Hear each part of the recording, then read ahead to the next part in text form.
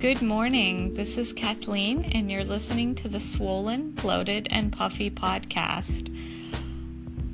And the podcast basically covers more in depth some of the topics that I discuss in my book, Swollen, Bloated, and Puffy, which is full of tips and tricks and information on how to reduce swelling after plastic surgery, orthopedic or reconstructive surgery, and for a diagnosis of lymphedema.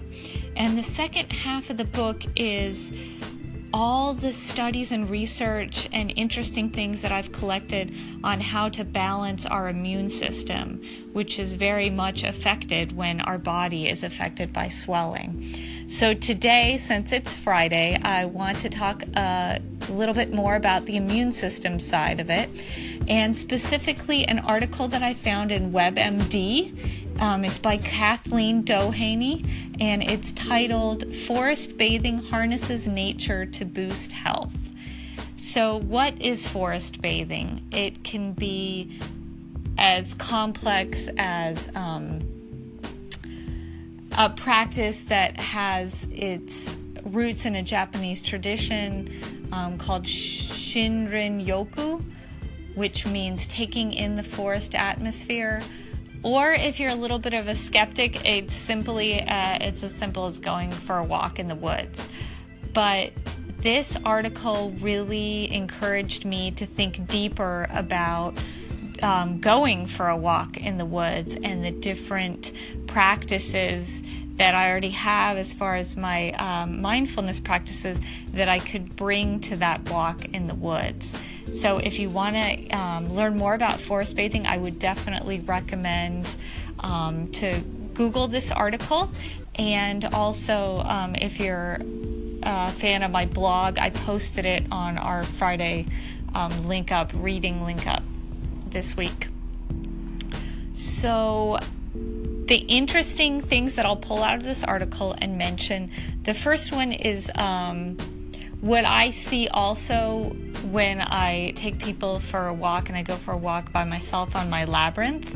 I have a canvas labyrinth that's an 8-circuit labyrinth.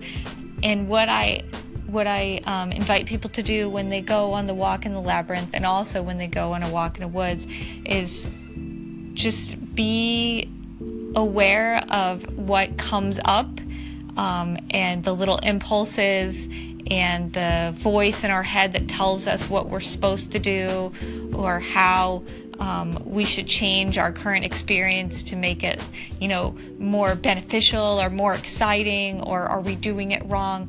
All those thoughts in our head, they come up so quickly when we try out this new thing. Either it's going for a meaningful walk in the woods or walking on a labyrinth.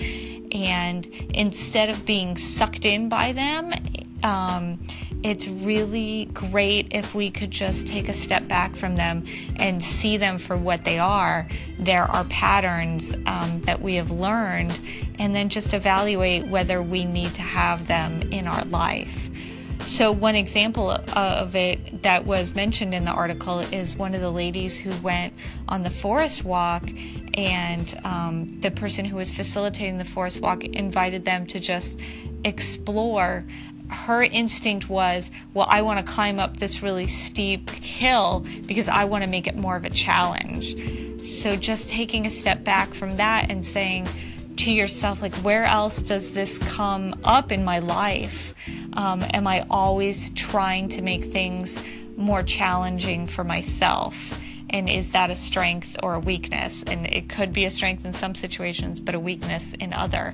And it could cause us a lot of stress. So we can think on that level, and then we can think just on a more simple level that, walking boosts the immune system. It helps us to breathe deeply, which boosts our lymphatic system. Exercise and joint movements gets our lymph flowing in our body, and the beautiful scent and sights reduce our stress when we're on that peaceful walk and boost our immune system. So I would encourage you, if you could get out into the woods this weekend, to give it a try. So for this segment of the podcast, I'd like to put my 2 cents in and my thumbs up and my recommendation for a type of exercise that can help to reduce swelling for people who have a lymphedema diagnosis or persistent swelling in either their legs and their arms. And I'm kind of laughing as I share this with you because it's like the universe has been showing this to me at least 5 times in the past 3 hours, ever since I first said, oh, like maybe I'll talk about it on the podcast. And then like over and over, it's all I see today. So definitely this is something that somebody out there listening needs to hear. So if this person is you, then here it is. It's yoga. So yoga is a great exercise.